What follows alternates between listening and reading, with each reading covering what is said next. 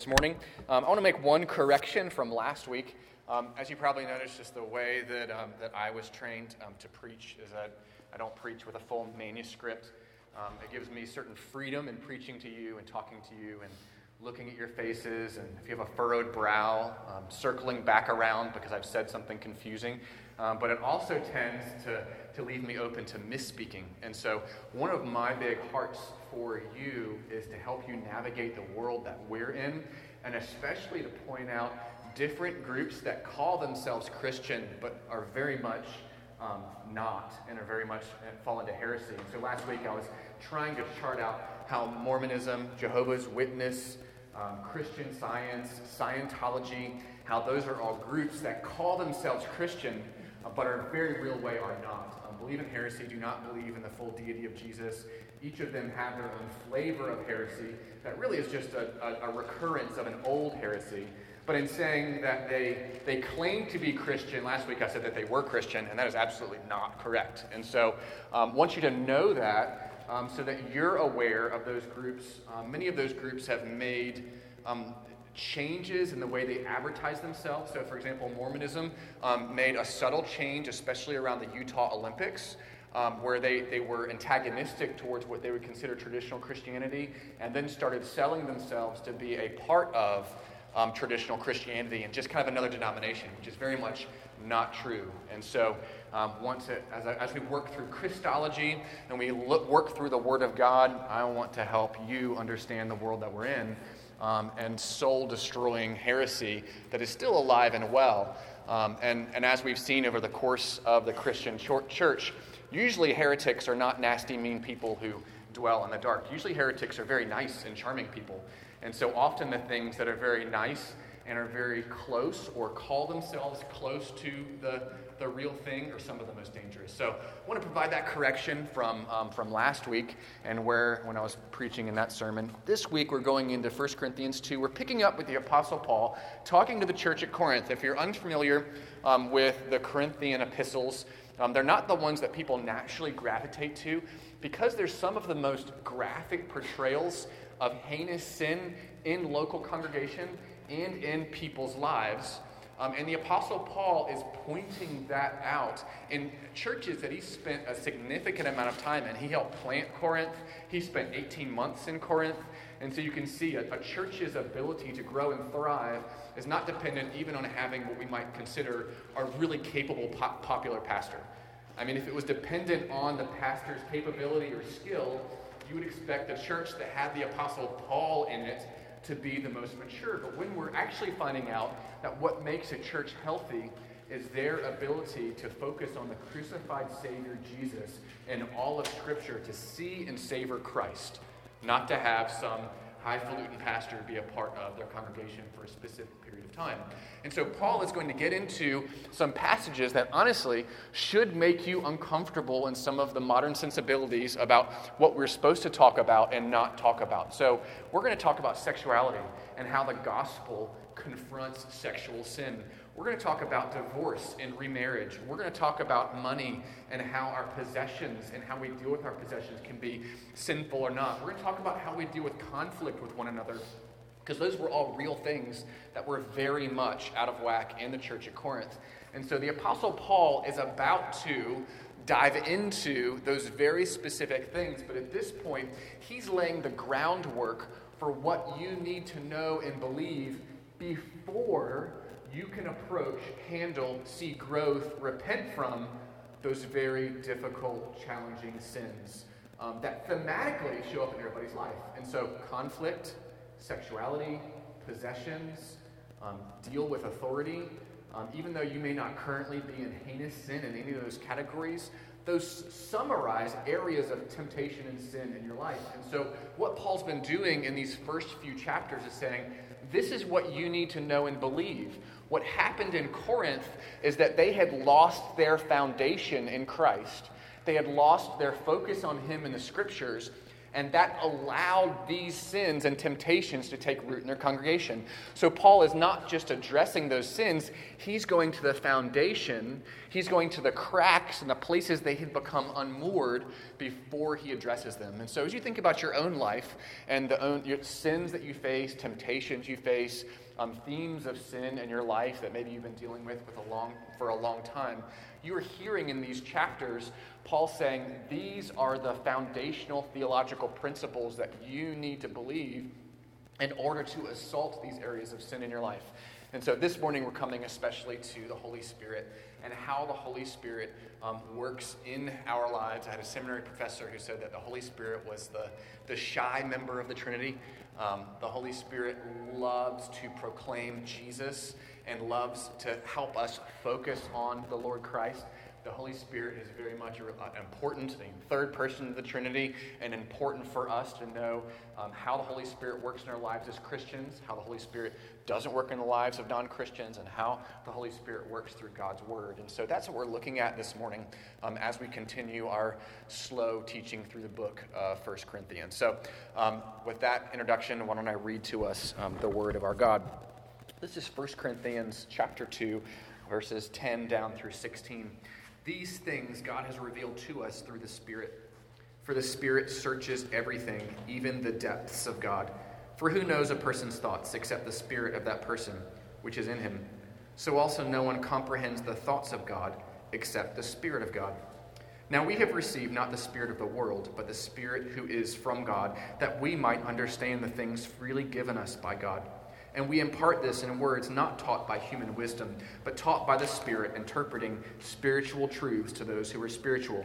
The natural person does not accept the things of the Spirit of God, for they are folly to him, and he is not able to understand them because they are spiritually discerned. The spiritual person judges all things, but is himself to be judged by no one. For who has understood the mind of the Lord as to instruct him? But we have the mind of Christ.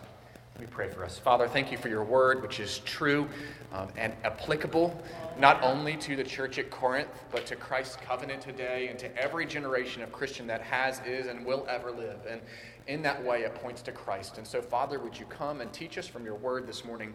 We pray in Christ. Amen. As we come to this particular passage, again, I encourage you that I really want you to understand the Word of God. I want you to be a student of the Word of God as the Word of God points you to Christ. Yes, I have some subsidiary goals in preaching. I want you to stay awake. I want this to be applicable for your life. I want those things to happen. But fundamentally, I want you to be able to go home this afternoon, open up 1 Corinthians chapter 2, verses 10 through 16, and be able to say, wow, Joe was a great preacher, but I understand that passage better. And that's how I hope to serve you as your pastor in the work that I try and do during the week. And that goal happens to be described here in this passage. Paul is beginning his argument in verse 10 with the simple argument that like understands like.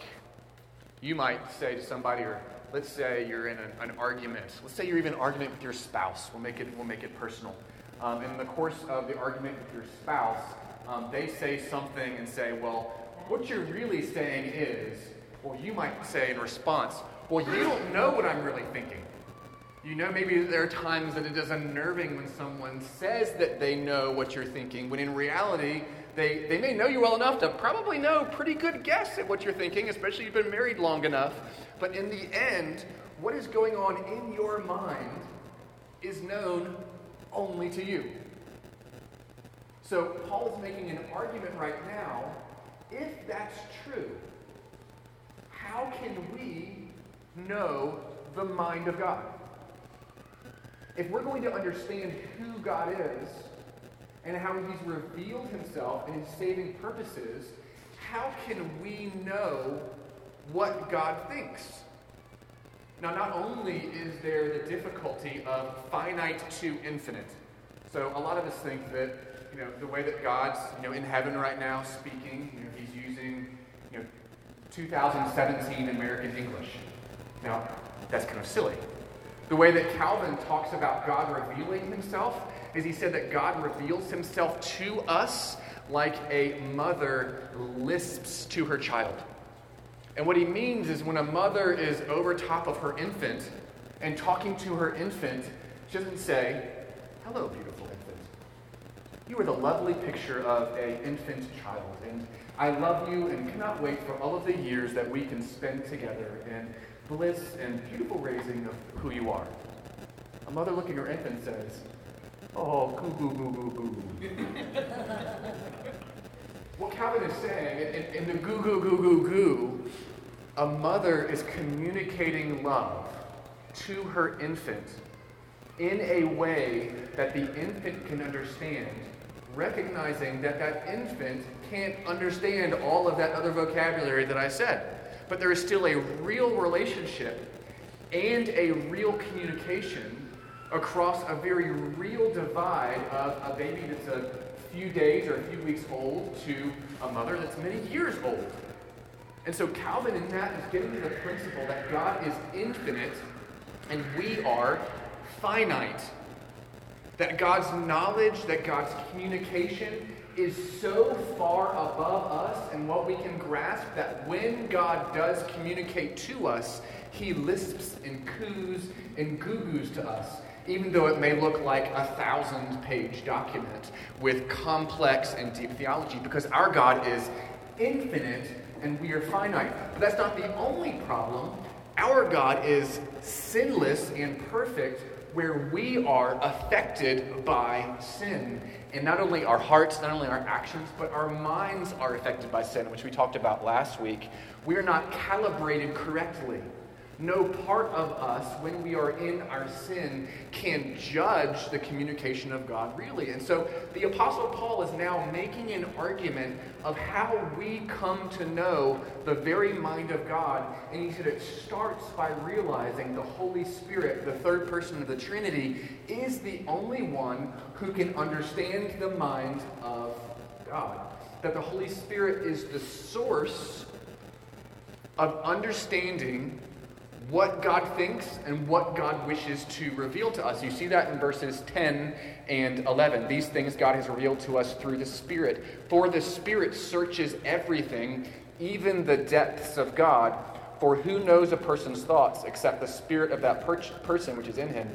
So also no one comprehends the thoughts of God except for the Spirit of God. So, if we are going to know God and who he is, there has to be some connect with the Spirit of God to understand God and his revealing purposes. Now, this is also what teaches us from Scripture, not only in this passage, but in other passages, the full deity of the Holy Spirit.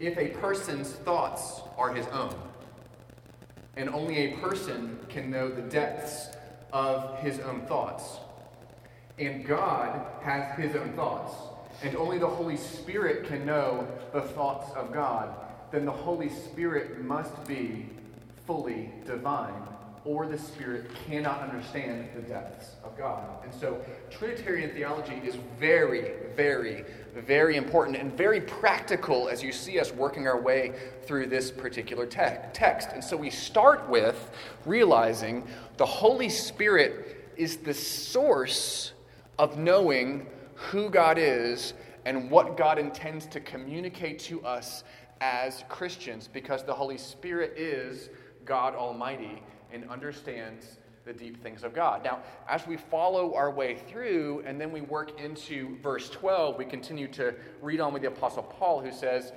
"Now we have received not the spirit of the world, but the Spirit who is from God, that we might understand the things freely given us by God." And so he's taking it a step further. If God's revelation of Jesus Christ, how you can be saved, who God truly is, and all of God's beauty is in the possession of the Holy Spirit, the third person of the Trinity, how do we, as Christians, become partakers of that knowledge and understanding of God? If this morning you're a Christian, if you can say right now, "I love Jesus. I'm looking to Jesus alone for my salvation. I'm repenting of my sins. I read this Bible and I love God more." The Apostle Paul is saying, God has already done a great work in you, and what he has done is placed his Holy Spirit within you as a gracious gift, causing you to be born again and be made new. It is a part of God's mercy and grace. For all of human history, as people have approached the spirit world, they've asked the question, how can I control it? Should I make totem poles? Should we give sacrifices? Should we have magic spells or magic amulets? How can I do enough to control the spiritual world in order to make it suit me and bring prosperity to me? What God has done is not allowed you to control the spirit world, but has taken his Holy Spirit and placed you under control of that Holy Spirit. And that Holy Spirit has done what you cannot do, which is to cause regeneration, to cause you to think God's thoughts after him, to feel God's thoughts after him, to work for God in the world. The Holy Spirit in conversion comes and causes us to be born again. And did you see in that verse, the so that we might accept and understand the things freely given to us. And so Christian salvation is not that we, before we were Christians, read this book, came to an accurate recognition of the gospel of God, the invitation that God has given us in Jesus, then decided that we would like to become Christians, and then God responded to our really high spiritual IQ and our courageous decision by giving us the Holy Spirit and causing us to be born again. What this is saying is that when you, in your life, very really came to a moment to say, I love the Lord God, I want to repent of my sins, I want to follow him, God had already done a great work in your heart. That for you to see God and say, God is beautiful. I am sinful and I need his mercy, and I am pleading the mercy and grace of Jesus, and I want to live for him all my days. That is the mark that God has already worked in you by the Holy Spirit. That the Spirit has come to that person, caused the renovating work of redemption and regeneration and new birth, and after that, given you the ability to understand and accept the Bible as it is. This is one of the things that was recovered during the Protestant Reformation. It's one of the things that guards us from boasting in our own IQ, our own courage, our own ability for our salvation. Now, as you're working through that, there is what we experience and there's what the Bible describes. You might say, well, what I experienced was I was in sin, I was going about my days, someone shared the gospel with me, I heard a sermon, I read a book, I read the Bible, I realized I was in sin, and that I needed Jesus alone for salvation. I went through a time of soul searching. I placed my faith in the Lord God. After I placed my faith and made a decision for Jesus, God came into my life and began working in response to my decision. And that sounds all very American and all very self-help, spiritual-esque kind of ways of doing things. That me, through my search, have obtained a great wealth of spiritual wisdom and very courageously and bravely set out on a new path of spiritual improvement. That God looked at my IQ and my spiritual strength and responded to my smartness and to my bravery and to my courage and to my sincere, authentic spiritual search. And he rewarded all of that with salvation and an understanding of his ways and the kind of power that comes from trusting in the Holy Spirit. Now, that may be how your experience looked to you, but the way you understand your experience is not inerrant or authoritative. When we read this book, we come to this book as people born again, and we start to understand that, oh, that's what I experienced. But this book said something else was going on inside of me when all that was going. If I describe how I came to faith without this book, I'm going to make drastic errors.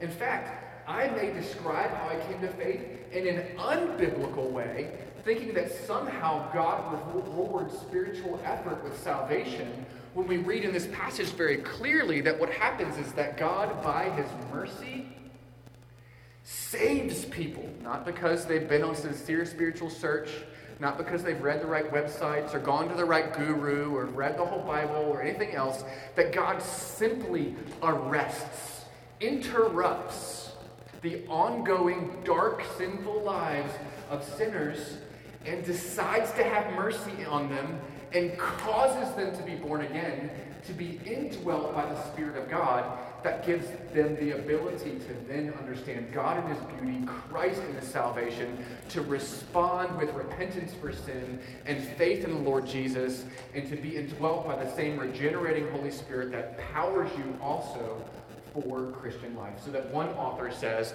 as we come to faith and we see the door of salvation from the outside, it says this: come, all who are weary, place your faith and be saved. As we pass through that door, and now we're in the house of salvation, and we look back, we see elect before the foundation of the world. And so it's important for us to take this book and allow it to speak into our experience of salvation and our growth in Christian faith. And the Apostle Paul here, you can see where his argument's going. He's saying that there is the spirit of the world, or there is the spirit that's been given to you by God that's caused you to be born again and to look on the cross of Christ and say, that is the wisdom and plan of God for my salvation. And the Christian then has a choice to live their life by one of those two principles. And that Paul hopes the Christian will continue to grow in saying, the crucified Christ makes sense of all of my life. Not, yeah, the crucified Christ, I believed in him a long time ago, and now I'm living my life however I see fit according to the wisdom of the world. It's a very real choice. And so the Apostle Paul is saying, don't you know how you were saved? Don't you know what it took to bring you to new life? The Holy Spirit took up residence in your heart, caused you to understand the gospel and to receive the free gift of the gospel that God gave you. It is by God's mercy, so that the cross is not a mark of our ability. The cross is the mark of our inability and God's mercy and God's power.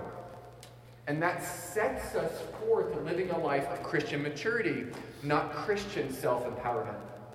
The cross is not just, as I say often, a get out of hell free card. It isn't the description of how you came to faith and now you're on your own. It's a description of God's mercy, saying it is always his power. It is always his work. It is always his grace in your life. The cross is something that you're seeking to employ and apply to every area of life, not just how do I avoid hell.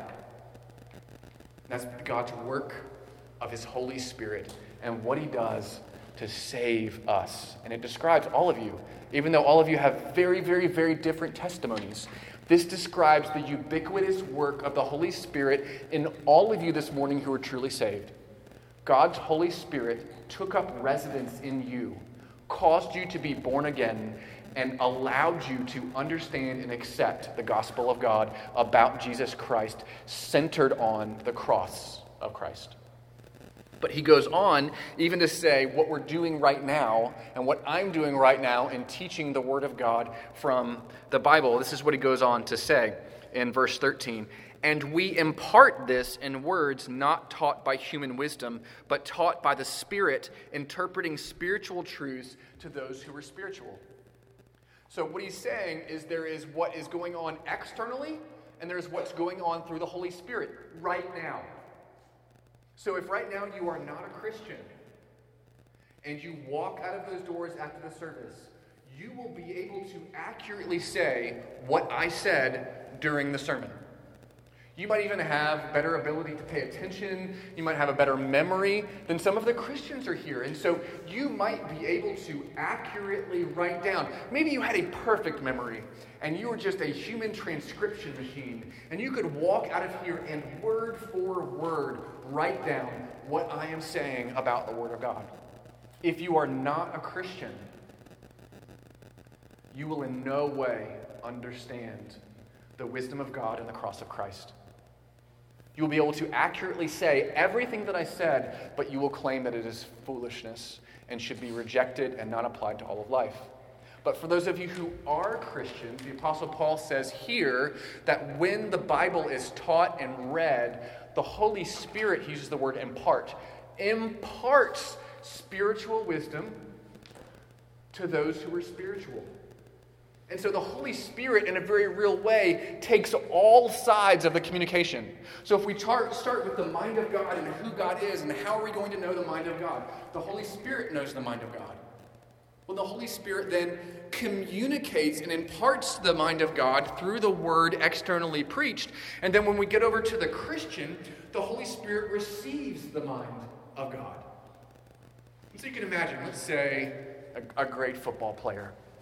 Let's say we pick Peyton Manning, or insert whoever your favorite football player is, a great quarterback.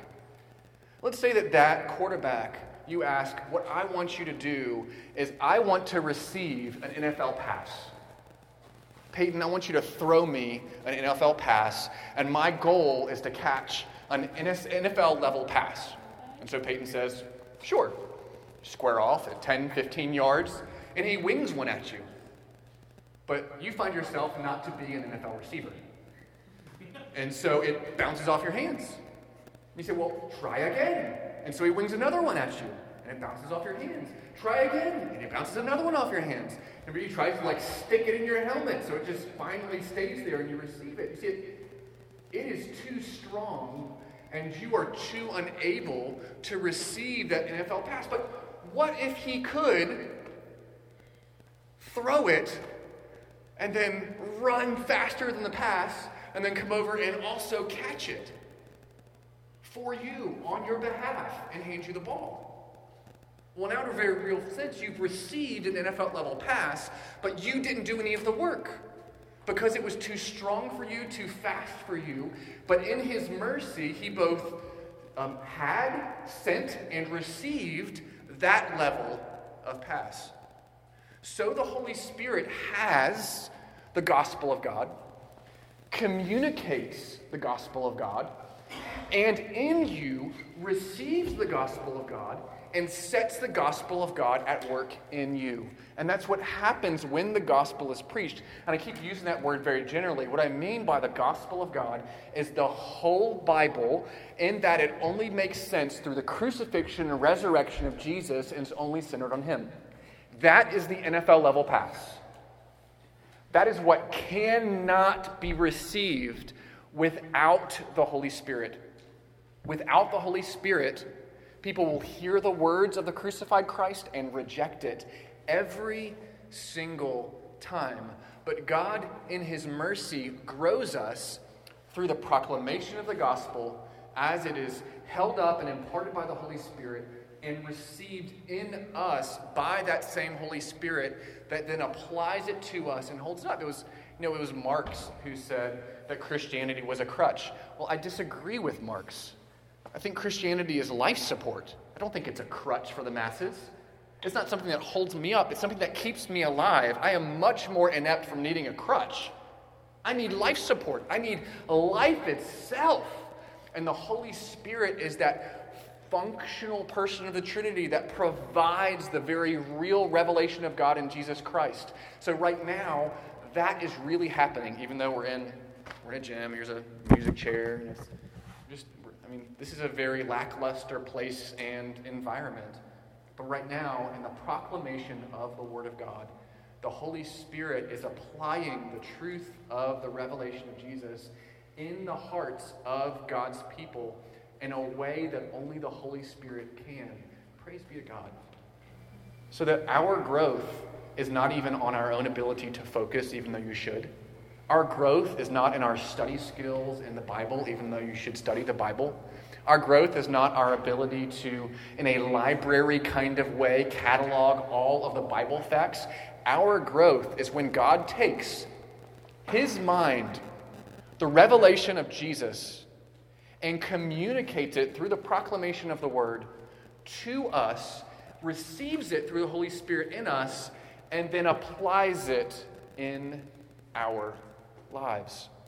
And so Paul then goes on and draws the comparison. So he said, so the natural person does not accept the things of the Spirit of God, for they are folly to him, and he's not able to understand them because they are spiritually discerned. The spiritual person judges all things, but is himself to be judged by no one. What he's saying is if you don't have the Holy Spirit, you're going to get everything wrong. If you don't have the Holy Spirit, you're going to look at every facet of life. You're going to look at God. You're going to look at salvation. And because you refuse to see all of those things through the crucified Christ, you're going to get all of life wrong. So John Calvin in his Institutes talked about two kinds of spectacles. He said that Christians have two kinds of glasses. And what he said is that we have the Holy Spirit to help us to understand the Word of God. And without the Holy Spirit, we're going to get this wrong every time. That's small print, so I would get that wrong every time. Without the Holy Spirit. But the second pair of glasses is that through the Word of God, we see the world, and so we get the world right. And so the Holy Spirit helps us to understand God and God's mind and the crucified Christ that then helps us to understand the world, which is why Paul says, so the Christian doesn't need to be judged by anyone, but is able to give judgment anything. Not that Christians are always right, but because Christians have the Holy Spirit and the Bible about Christ in every way, they are able to rightly determine how to see and live in every area of life. And so when Paul gets to human sexuality, he says, use your two spectacles. You have the Holy Spirit about Christ and the Bible, and through those things you can see God's intention for your sexuality. When you come to a local church and how people should interact and how you handle conflict, he said you have the Holy Spirit and the Bible. Use that to understand. But if we revoke either of those things, we are unable to rightly judge. Or if we try through this word to make sense of it without the crucified Christ, we also can't make sense of it, which is, you can see what happens when churches plunge into theological liberalism and leave behind Jesus, why their churches die. Like, that happens every time because they've missed the center of it, the crucified Christ, which Paul describes as the functional activating agent in Scripture. So he's describing this and how it goes all the way through. And so those are two different groups of people. Now, it's not, as maybe you've heard before, some people have described here and taken this text to describe, I don't know if you've heard the word carnal Christian. Some commentators have come to this text and wrongly said that, well, what there are Christians who are really converted, but don't yet have the power of the Holy Spirit at work in their lives. And so they're really converted, but they're not really walking in the power of the Holy Spirit, and they need the Holy Spirit to come to that. That's not what he means by natural. Again, Paul is making an argument for what's going on in Corinth. Very real Christians who are truly converted, but they are acting like the natural man. They are acting like someone in the world.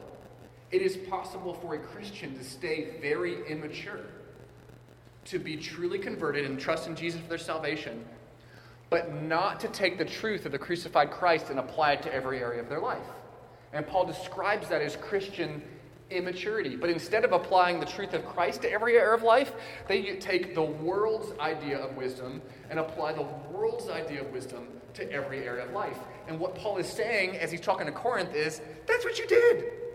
Truly converted, but very immature. You are not applying the truth of the crucified Christ to all these areas of your life, and what you're doing instead is you're trying to use the world's wisdom, and any wonder that things are a wreck in your personal lives and in your church. And so Paul, in a very real way, is going to call them out on it. He's going to say, stop it. Stop sinning. Don't do that anymore. But in order to do that, if they say, how? What should I do? Well, now in these first passages, he's laying the groundwork to answer that question. You return to the Bible about the crucified Christ. He's at the center of everything that you do. And so you order all of your life that way. And he goes on to even close, for who has understood the mind of the Lord as to instruct him? But we have the mind of Christ. And so he says the Christian is in possession of the mind of Christ. And understand again here as we're talking about the Trinity, he quotes Isaiah 40. Do you see that quoted there in that passage? talking about the mind of the Lord. And in your Bibles, if you read Lord, it'll be capital L, small capital O-R-D.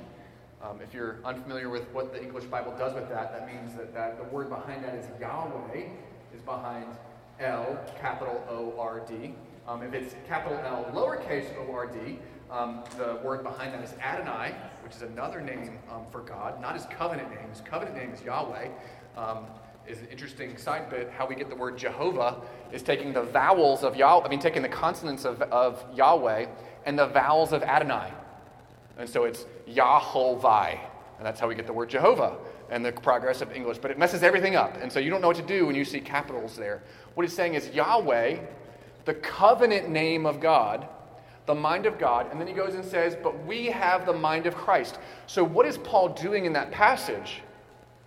He's saying that the mind of Christ is synonymous with the mind of Yahweh, which means Christ is synonymous with Yahweh. It is talking about the full deity of Jesus. And so in this little passage, we see the full deity of the Holy Spirit, and we see the full deity of Jesus as Paul talks about the way that we understand the gospel for everyday living. And so, again, as we're shaping this for ourselves, maturity in Christian life, maturity and growth for us as Christians means growing in our ability to see and savor Jesus as he's described as our crucified and resurrected Lord. Maturity in Christian life is not the propagation of external morals and the memorization of Bible facts. That's a way to fake it. According to Apostle Paul, maturity is the ability to see Christ crucified and to apply that to all of your life. Now, what might you be feeling right now? Well, you could be feeling two kinds of fear. The first is maybe you're feeling the fear that you've never been truly converted. That might be true. It might be you thought because you were a good Christian person in a good Christian town from a good Christian family that you are a Christian. Or you might think that in space and time you realized that your life was going towards an early grave and you decided to turn over a new leaf and live in a spiritual way, part of which that meant living as a Christian. Or maybe you had children and realized that your children needed church. None of those are saving experiences. None of those motivations testify to true salvation. True salvation is when the Holy Spirit takes up residence in your heart, causes you to be born again, to love Jesus Christ as he is displayed in the Scriptures as a crucified and resurrected Savior for sinners whose only hope was in him. So this invitation to you this morning, if you fear, have you been truly converted, to remind yourself what true Christian conversion is.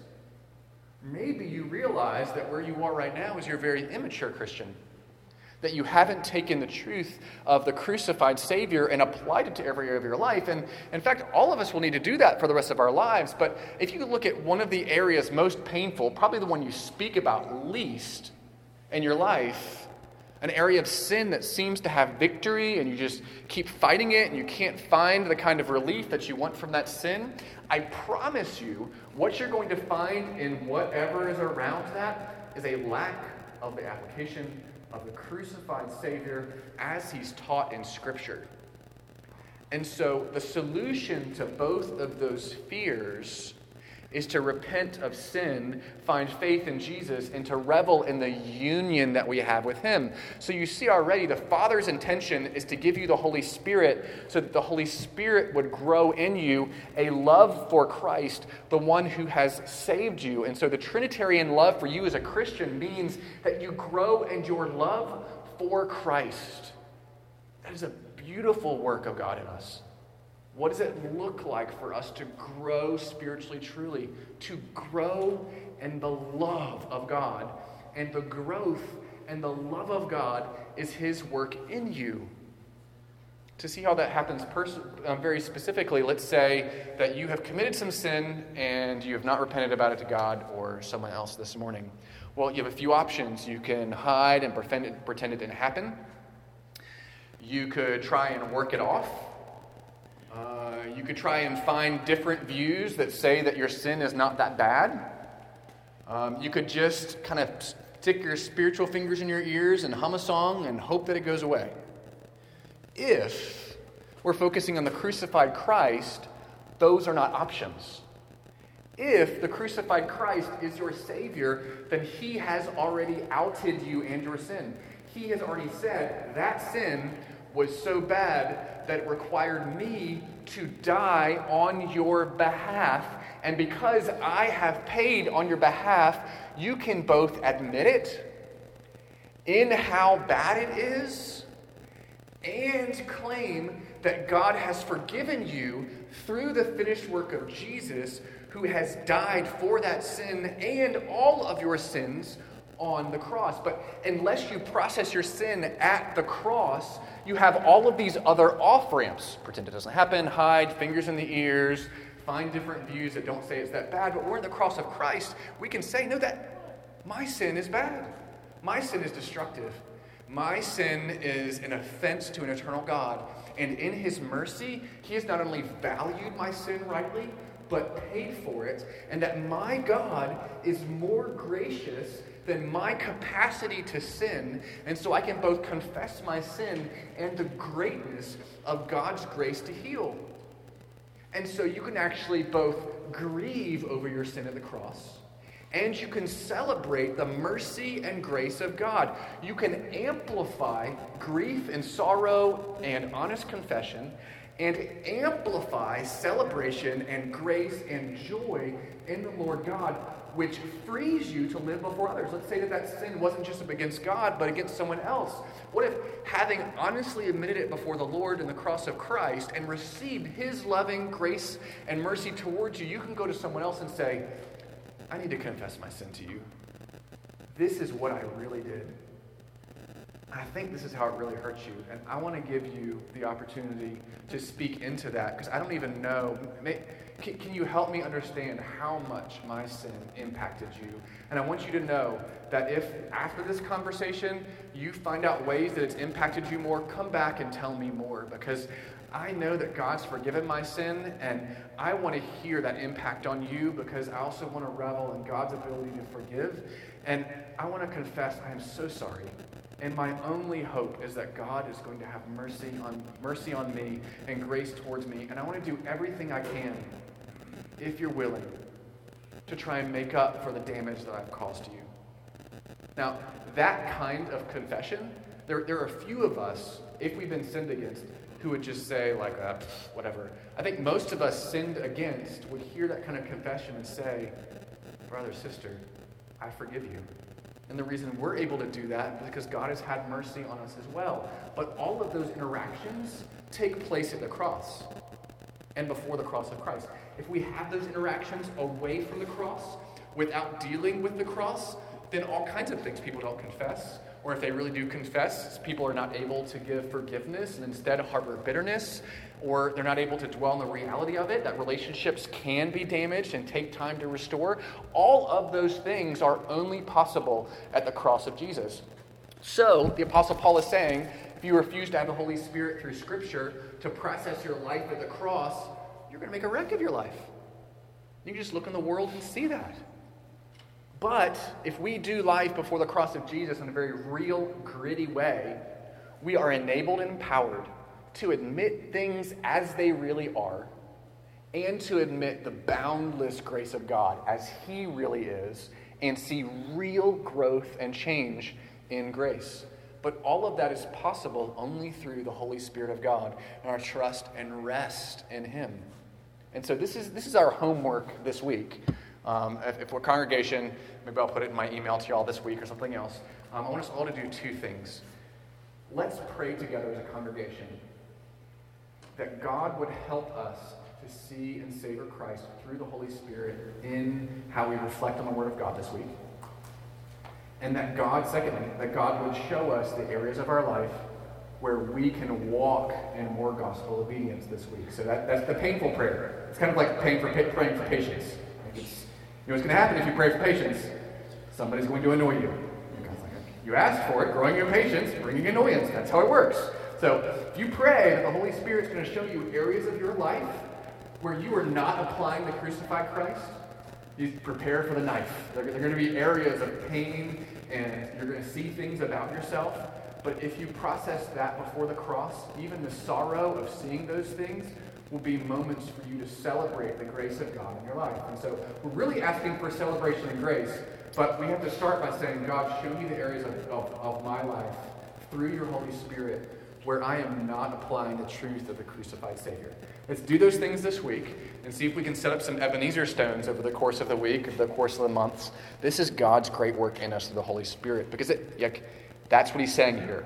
This is God's work in us through the Holy Spirit. We respond, we work, we do all that we can, but it is God's work who both sends the pass and receives the pass for us and applies to us the grace of God. So would God find us to be obedient and faithful, resting and receiving the grace of the Lord Jesus through the Holy Spirit. Let's pray. Father, thank you for this, your word, which is true no matter what happens, but we have found to be true because of your Holy Spirit in us, which testifies to its inherent truthfulness. Would you, Father, grow us as individuals in the gospel of Christ, and also as we fit together as a congregation, just like the congregation in Corinth did, grow us in health as a congregation as we seek to apply the crucified Savior to every area of our lives. We give you thanks and praise in his name. Amen. While we stand and respond in song.